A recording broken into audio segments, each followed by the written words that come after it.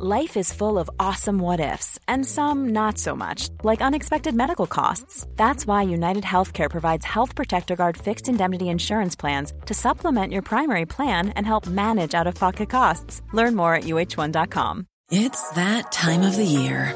Your vacation is coming up. You can already hear the beach waves, feel the warm breeze, relax, and think about work. You really, really want it all to work out while you're away. Monday.com gives you and the team that peace of mind. When all work is on one platform and everyone's in sync, things just flow. Wherever you are, tap the banner to go to Monday.com.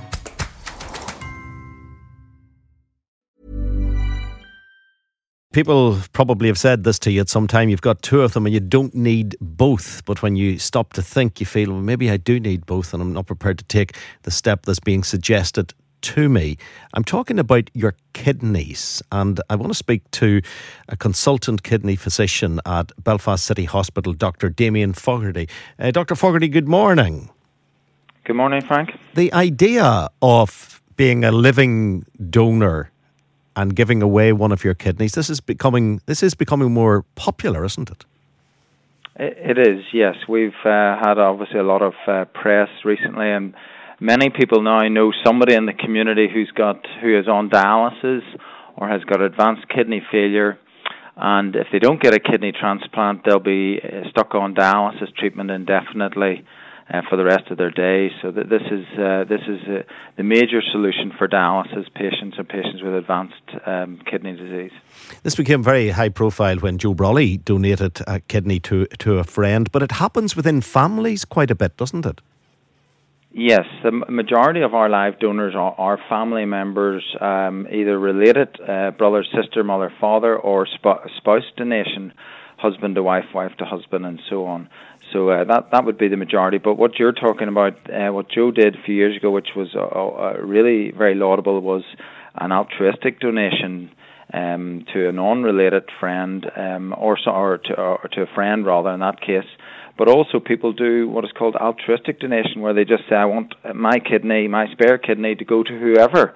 And they often don't even stipulate age or any details about that. And that is a fantastic, phenomenal, altruistic gift of life. And Northern Ireland has led the way in having the highest rate per million population of altruistic donors. How many would we have had? Well, last count it was certainly up around the 40-50 mark. I don't have the figures in front of me, but we certainly looked back a few years ago at the first 30 or so that came forward. This really came about from 2007 with the change in legislation. So in a way, it's only grown for a relatively short period of time and continues to grow. And many people come forward and say, I'm fit and healthy, I'm interested. So yeah, it's a great thing. I see people asking obvious questions, like David's asking this question: is there an upper age limit, or can anyone donate a kidney? Upper age limit. We've had fit patients in their 60s and early 70s have donated. No problems there. It really depends on your fitness. We will obviously talk with every potential donor and go through a questionnaire to ask them about anything that could indicate that their own kidneys maybe need a careful eye. But no real upper limit at the minute in terms of for people ringing. We'll talk to everybody at least. Get the conversation going. It's an amazing act of generosity. What do you put yourself through if you do have the conversation with you and the team of experts? What are the steps on the way from you leave work one day until you return to work on another day? Right, good question. So you phone our number basically, or phone the Belfast Trust and ask for the living donation team, and the numbers are out there. And you'll be sent a questionnaire to fill in at home. That's a basic health questionnaire with questions about things like diabetes, blood pressure, weight, smoking, and so on. They're all risk factors for kidney disease, so we're keen to understand, is the donor potentially, going to have very healthy kidneys or not? So that's why we ask those questions. When that questionnaire has been done, one of our nurses will phone the potential donor, go through a bit more, and then invite them up for what's called the one-day assessment with my colleague, Dr. Aisling Courtney, and one or two other colleagues. And Aisling and the nursing and X-ray colleagues will do a bunch of tests that look at the total kidney function, that there are two kidneys, what the anatomy is with a scan, and a few other basic tests to look at health.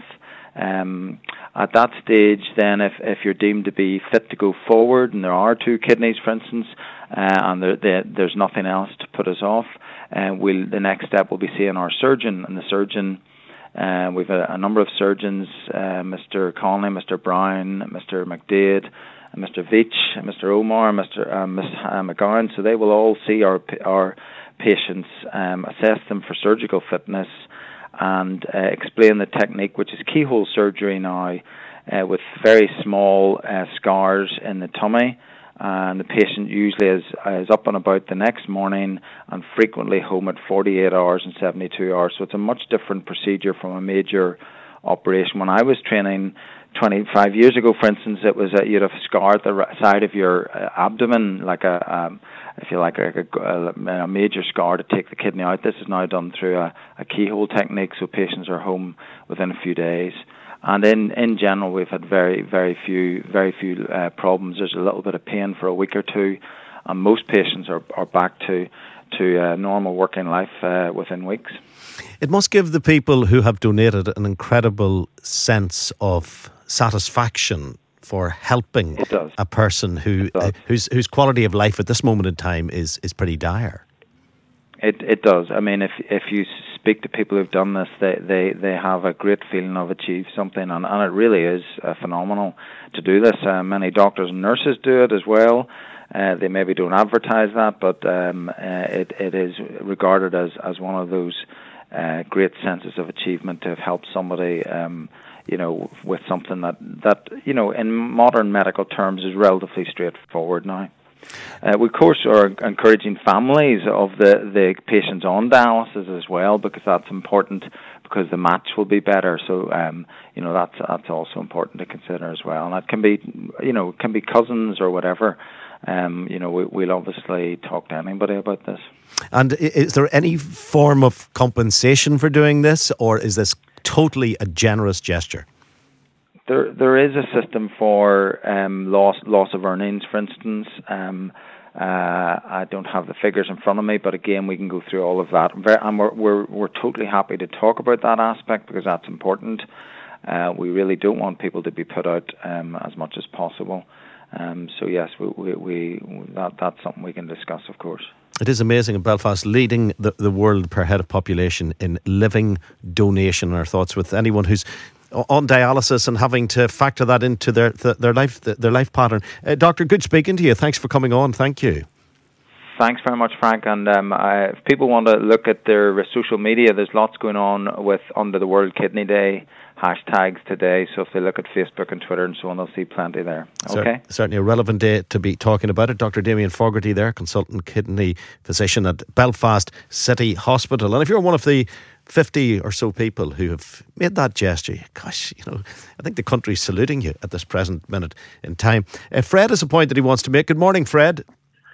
Good morning, Frank. I have actually two quick points I want to make. Number one, if you look at the kidney dialysis and stuff, one of the very high-profile figures at the minute is one of the best sports journalists ever to come out in Northern Ireland, Stephen Watson. And he's on the waiting list again himself. And I know a lot of the sporting community have rallied around to try and help and promote this as well. What I do think, Frank, is once you're born, the government should have a system whereby you automatically are registered on the donor list unless you have a medical condition that fails you to be allowed to go onto it. It is then up to you or your parents to opt you out of that system. So it means that there's always going to be people there, and they're always going to be registered. Absolutely, because that's the other dimension of donating a kidney, as being a kidney donor after you pass away. Our conversation today was very much about being a kidney donor while you are still alive. But I think a lot of people will adhere to that suggestion that you're putting, that it should be opt out as opposed to opt in, which is the category that we've been very used to. Exactly, and opt out doesn't have to mean when you're dead. It could mean when you're living, because then you're automatically given that chance, and you don't have to opt out. You can say, right, I can help this person. This is true, but people will obviously make their own decision when they are alive. What was the other point that you were making, Fred? The other point is, on the Irish language, it's a very good idea, that little book, and it was very well put across. But Frank, we're forgetting one language in this country that very few people know, and people can get so embarrassed about it. What about sign language? People meet a deaf person. How do you help that person if you can't say hello and how are you and what can I do to help you? Or is everything okay? Are you having a good day? It's a very good point. It's been made before on the programme on a number of occasions, and it is incredibly relevant. Do we do enough to understand sign language? And I think the simple answer is we don't. Fred, thank you. The day is flying by. It is. The rain is now beating down, especially if you're in Belfast at this moment in time. Let's see, what day of the week is this? She's not on tonight, is she? I know, you lost as well. What day? This is Thursday. I'm very confused, and even worse, I'm not on at all next week. Are you on twice this week? No, just the once. Just the once, but I bet you it'll be good. What are you at? Do you know, it's going to be absolutely, it is a star-studded UTV Life tonight at 7:30, because I've got a gentleman who I know you were talking to earlier on in the week coming in, the gorgeous Keith Duffy of Boyzone. And he's now a patron of Action Cancer Youth Services as well. And so he's going to be coming into the programme to talk about the Boyzone tour, their final album, and also his work with charity as well. So looking forward to chatting to Keith. He's such a lovely, lovely guy, as they all are. They're really, really nice. And the stars just keep on coming, because I've also got Stephen Hagan coming in. Now, Stephen's name's possibly not as well known, but you'd certainly know his face, because Stephen played Jimmy Nesbitt's wee brother in the Stanley Lucky Man series. And he's been in lots of other things as well, including the film Zoo recently, and he's been on stage in Cyrano de Bergerac in the West End. He's been on Broadway, and he's going to be starring in a new Netflix series called Medici, where he plays the role of Leonardo da Vinci. So he's coming in, but also because Stephen, there's also a connection to something that's happening this week, which I'll tell you about in just a minute. But also on the programme, Hayden Geraghty, who's the young guy who is just obsessed with all things to do with space. Rita brought him along to have a look at Tim Peake's space capsule at the Ulster Folk and Transport Museum.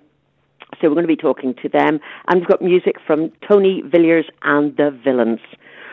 So that's all on UTV Life, but also Stephen's family, his granny was a very well-known lady around the local racehorse scene called Peggy Hagan, and her horse won at, I think it was Aintree, and run at Cheltenham. Peggy very sadly passed away last year, just at the young age of just over, I think she just hit her 90th birthday or just before it, and she's got 2 horses still running in her name, and they're going to be running in the race after the Cheltenham Gold Cup tomorrow. So I'm going to be talking to Stephen about the chances for his granny's horses as well. Lovely job. Now, talk me through Cheltenham. I haven't really got a horsey eye, as you know. I only had one excellent horse racing experience, and that was this year when I had, a visit to a stud in the Republic that you would have totally, utterly and completely loved. But enough about... I know you went to see Joseph O'Brien, you lucky thing. Yes, I had an excellent insight into the horse racing world, but you live it, sleep it and eat it. All I know is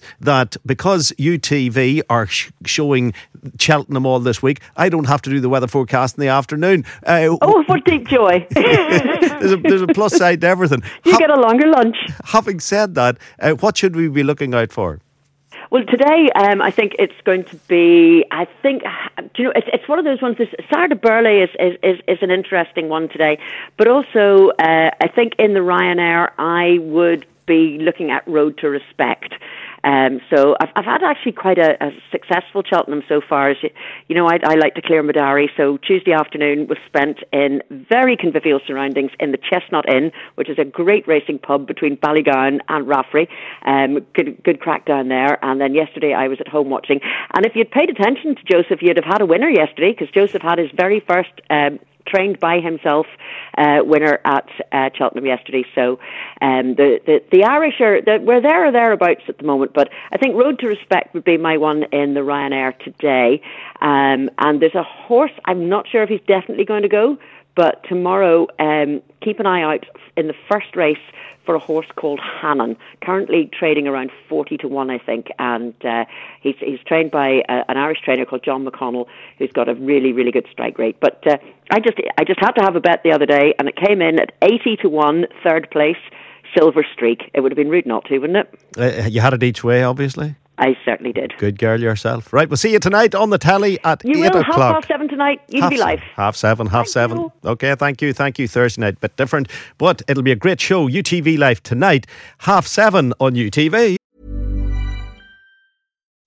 When you make decisions for your company, you look for the no-brainers. If you have a lot of mailing to do, Stamps.com is the ultimate no-brainer. Use the Stamps.com mobile app to mail everything you need to keep your business running with up to 89% off USPS and UPS. Make the same no-brainer decision as over 1 million other businesses with Stamps.com. Use code PROGRAM for a special offer. That's Stamps.com, code PROGRAM. Are you ready for truly hydrated skin? Meet Hyaluronic Body Serum, a breakthrough in body care from Osea. It's clinically proven to instantly increase hydration by 161%. Their lightweight, fast-absorbing serum delivers 24 hours of nonstop hydration for silky smooth skin without the sticky afterfeel. Osea's latest innovation combines the magic of their best-selling Hyaluronic C Serum with a new formula that's good for the whole body and 5 types of hyaluronic acid to target every layer of the skin. Osea is a women-founded, women-led brand that's been crafting seaweed-powered products for nearly 30 years. The best part? Everything Osea makes is clean, vegan, cruelty-free, and climate-neutral certified, so you never have to choose between your values and your best skin. Treat your skin to clean, vegan skincare from Osea. Get 10% off your first order site-wide with code SUMMER at OseaMalibu.com. That's OSEAMalibu.com, code SUMMER.